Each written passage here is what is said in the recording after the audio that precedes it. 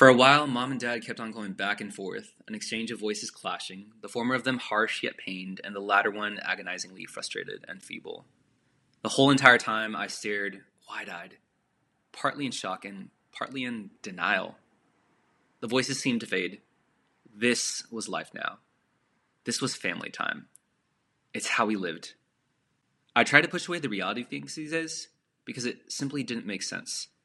What happened to the independent, strong-willed, and powerful mom that I grew up with?